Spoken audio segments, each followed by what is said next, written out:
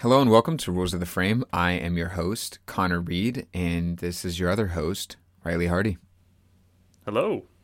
Yeah, so we're a film podcast. We just finished up with our second animation series, and we're moving on to our film series about ordinary stuff. Ordinary films, ordinary lives. It's just the way it's going to be. But before we get into what that's all about, we have a special announcement. We have John Skinner here with us today. Hey, guys. Yeah, so John is no longer a guest on the show, but he is going to be popping in every once in a while and appearing on more episodes and helping out with all the insight and all that sort of stuff, and we're excited to have him on.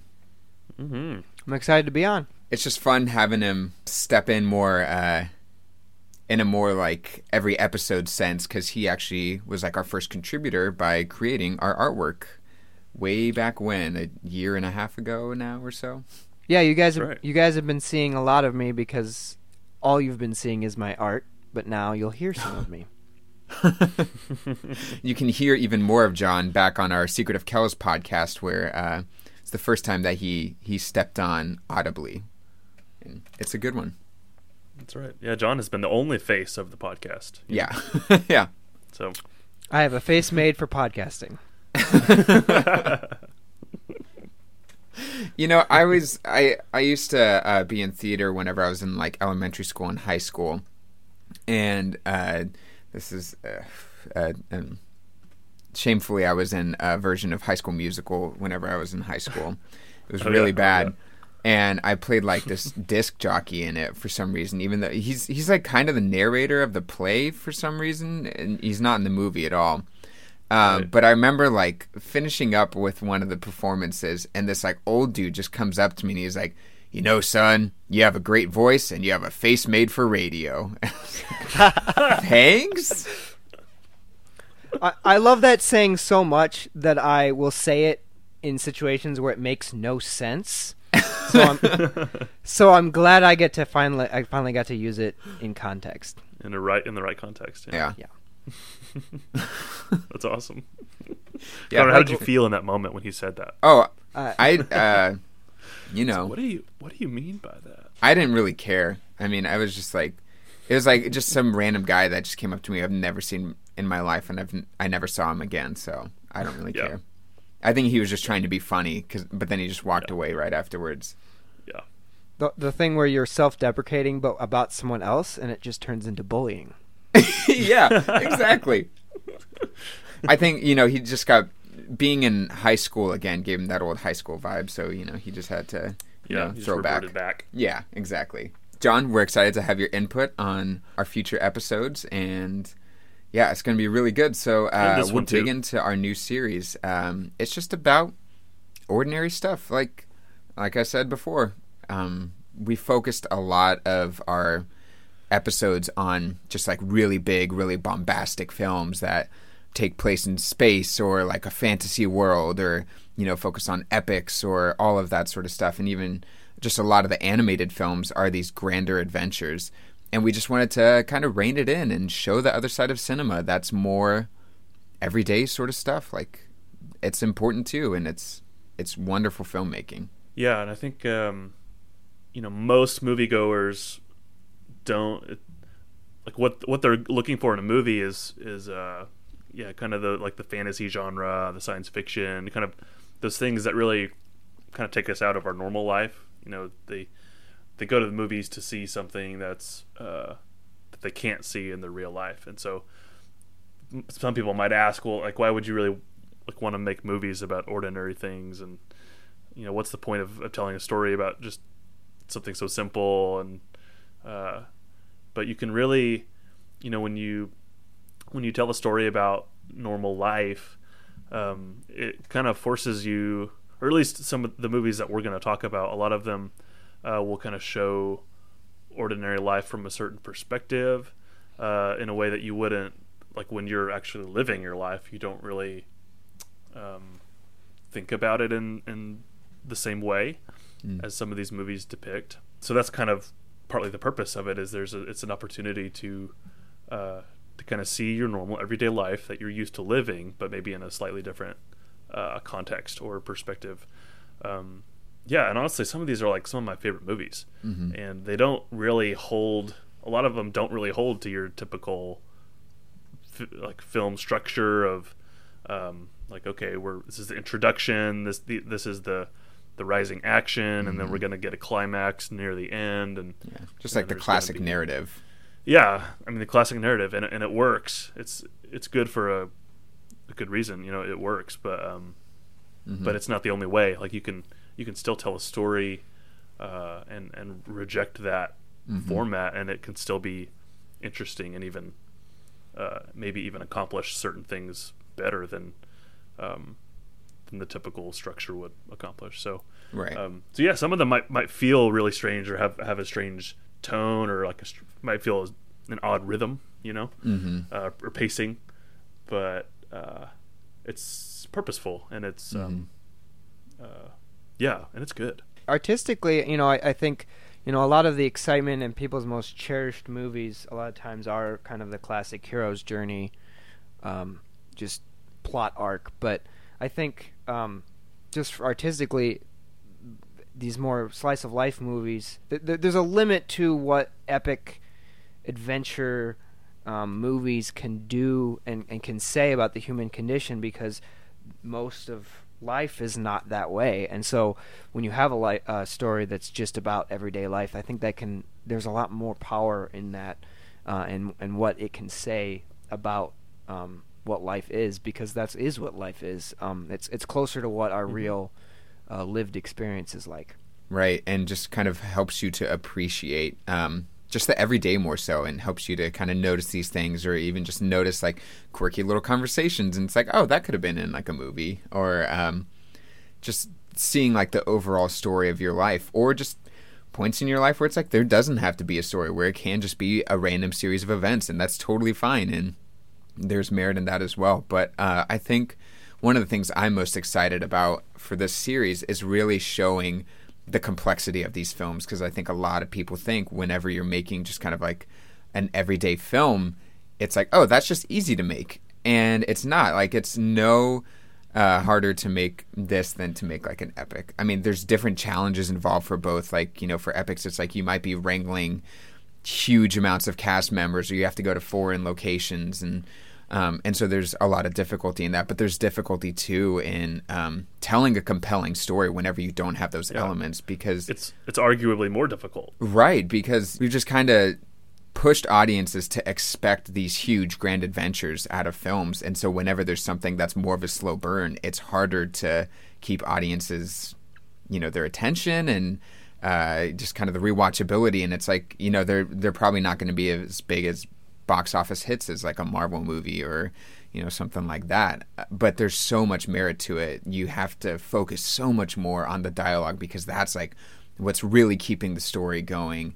And it makes cinematography an interesting challenge too, especially if it's like a one room drama, or it's just people walking around a city for an hour and a half, and there's so many different complexities to it, and that's what I'm really excited to just dig into. And it really allows like directors to be very creative with their interpretations. It allows it to be like more artistic and more experimental in that sort of sense, because it is just a couple people talking, or just like an everyday event. And how can you make that exciting? How can you make audience members want to watch that?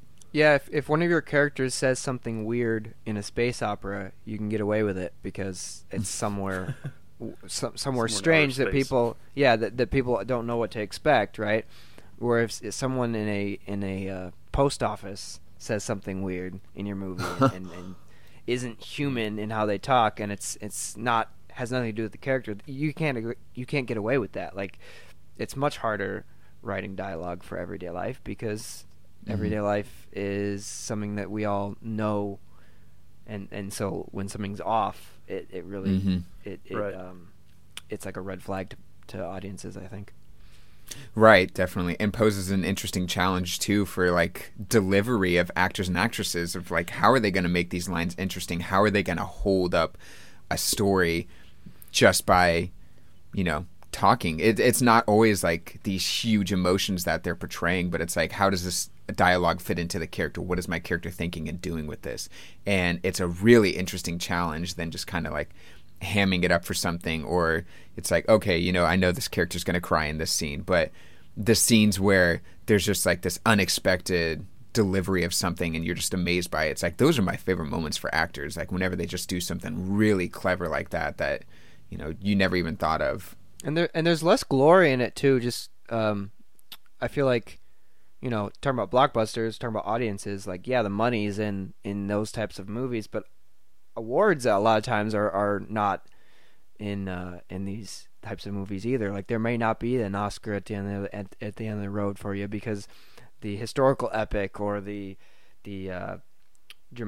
drama that takes place in really high stakes environments, those are the ones that win the award. So a lot of times it's more there's not as much reward just for the artist, you know. So it's more about just creating good art for its own sake. Yeah, definitely. And it can be just as emotional too, if not more so. Like I super connect to these sorts of films that just kind of you travel along with the character and just kind of study them and you get to know them, and it's a much more intimate portrait because of that, and it's a fantastic thing, and I think really allows you to flesh out your emotions with it. Because I know for some people, I mean, I cry super easily in movies, but for some people it's like they're watching an animated movie or like just like a space, you know, epic or something like that, and they're like, oh, it's weird for me to cry that this alien just died, or someone's like, oh, well, this is a drawing, so why am I like so sad? And it's like pushing that away. And but that since there is such a sense of reality to this, I think it can hit home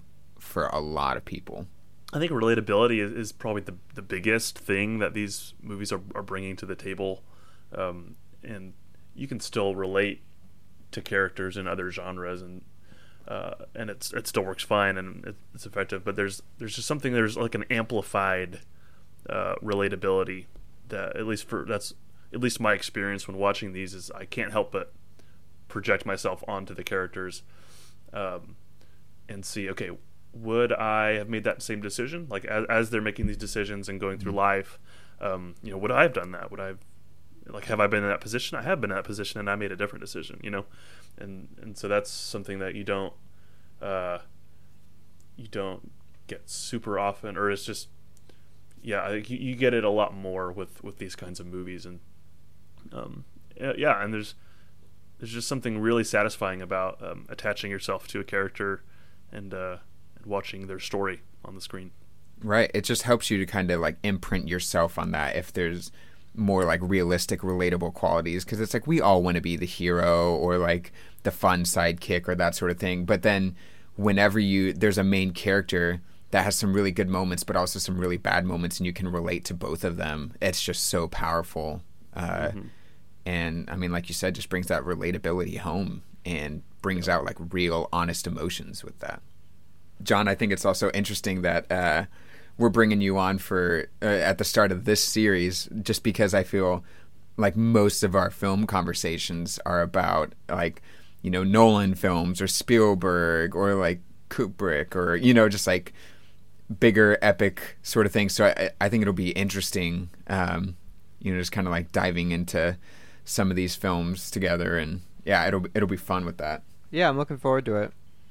Mm-hmm. And who knows, you know, we got all sorts of stuff hidden for you. And yeah, I mean, we're not just picking modern day films because, you know, that's not always everyday life for everyone, you know. So we're trying to get stuff like from around the world, like got films from like Japan and France and Italy and all sorts of stuff like that. And some of them may or may not be animated. Exactly. No. Yeah, you never know. I mean, there's all sorts of artistic ways to tell these types of stories. And yeah, I mean, they're going to be spanning all throughout, you know, decades and centuries, all that sort of stuff. So it's everyday life from any point on.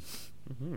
And we'll just announce our first film. The first film we'll be doing is Ordinary People, directed by Robert Redford from 1980. And that's going to be a really fun one. We're going to have a very special guest on, Claire Warrington, who is really going to weigh in on the whole psychological counselor therapist side of things. That's really her forte. And so it'll be fun kind of breaking down those themes and elements that are in there and seeing, like, how does it really relate to real life? Like, would a therapist actually say or do this sort of thing? Or all that. So I'm pumped for that.